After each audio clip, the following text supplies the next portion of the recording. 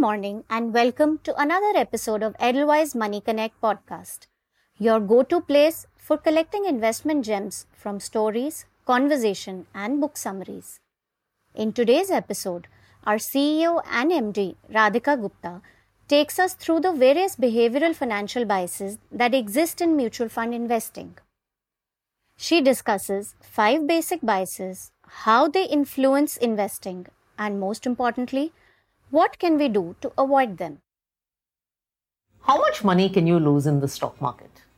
Last week, 2 young professionals, one aged 26 years and the other 34, both working at the same company in the same city with reasonably similar family backgrounds, came to seek my advice on investing. As we discussed stocks, bonds and mutual funds, I asked them this question, something I often ask young investors, that how much money can you lose in the stock market? So the 26-year-old said, not much, maybe 10-15%. The 34-year-old said, far more emphatically, a lot, definitely 50 to 60%. Why such a big difference in the answer to the same question, for which the data is well known, debated, discussed? I think it's simple. The 34-year-old's first experience with equities started just before the 2008 crash. The 26-year-old, on the other hand, just started investing a few years ago. The contradictory opinion between two investors is largely because of a single experience. But this experience leads to a big difference in investment decisions that they both will take. Neither is actually right or wrong, but both come with their own preconceived notions, or what you call bias that would influence their behavior. Actually, behavioral bias is not a complex sounding investment theory. It's a concept that has intrigued researchers around the world. Its core is very basic. We're all human, and just like the two investors above, because of our experiences, conditioning, personalities, we think in certain ways, we follow certain non-existent thumb rules. Be in investing or life, biases make us do things that are sometimes illogical and irrational. And today we'll learn about 5 basic biases, how they influence mutual fund investing, and most importantly, what we can do to avoid them.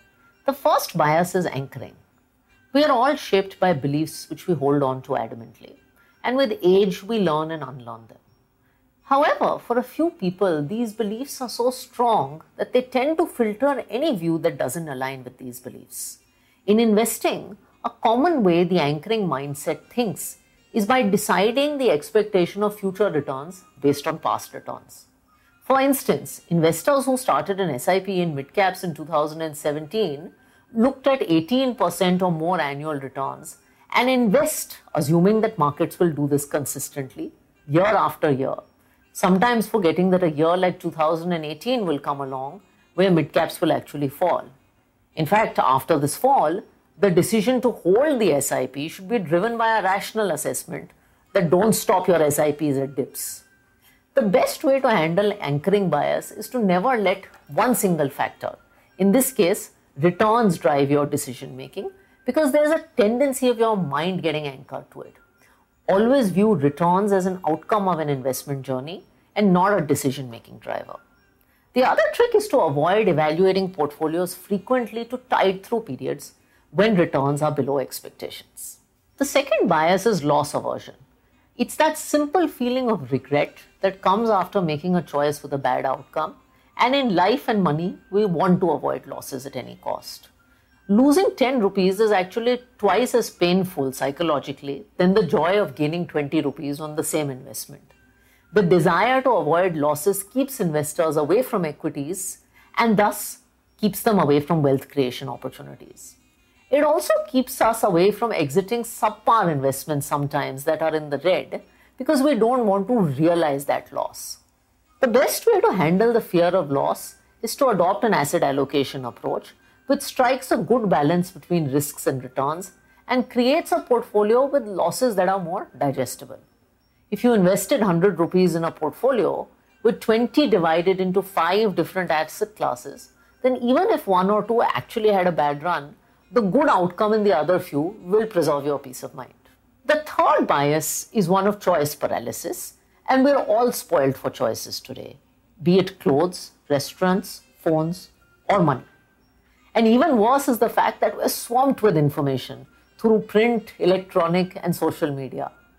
It's just time to say enough, because excess choice makes decisions tough since we are unable to decide. In the MF world, if you were to do a simple one-time investment, you can get lost in an array of fund houses and schemes for any goal or risk appetite. Finding the right scheme, if you just looked at the list, is a very tough choice. The way to avoid choice paralysis in mutual funds, as I often tell investors who ask me what is the best scheme to invest in, is to start bottom up rather than attacking 450 equity funds.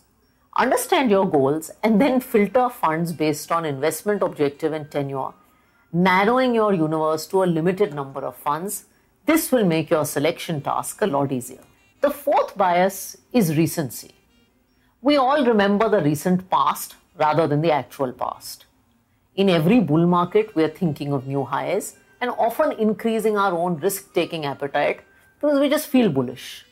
When a bear market starts, reality dawns as NAVs fall. In investing, recency bias is prevalent, especially in things like sectoral funds, which investors often buy at their peak, only to have a bad experience after investing. The best way to avoid this bias is to avoid seasonal opportunities and stick to your fundamentals.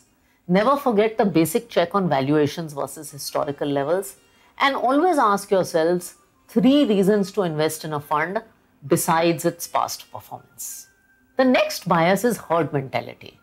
And we love following what others are doing, so much so that if a lot of people are at a restaurant or visit a destination or take a certain route even, it's usually considered a good one. Even if you don't have a positive view on an investment, you're often more likely to do it because of this herd mentality. This power of the crowd mentality has created many bubbles in financial services as markets run ahead of valuations because of the impact of flows and liquidity. Theme-based investing in mutual funds, the rush to risky asset classes like small caps and credit funds are often just herd mentality playing out as people look at big numbers with no reference to history or benchmarks. Herd mentality is honestly the hardest bias to avoid, and the best way to avoid it is basic fundamental analysis. Ask the difficult questions that no one is asking and don't invest till you find the answer. Biases are inevitable hurdles in making decisions, and awareness of bias is an important step, a checkbox to make sure that you're not falling into a trap. A lot of time is spent on when do I invest and what do I invest in. Do the bias check and ask a third question, why am I investing? Don't forget to tune in to the next episode of our Money Connect podcast. Further, these podcasts are also available on Edelweiss Mutual Fund website, Spotify, Apple Podcast, and Google Podcast for you to listen, learn, and enjoy as per your convenience.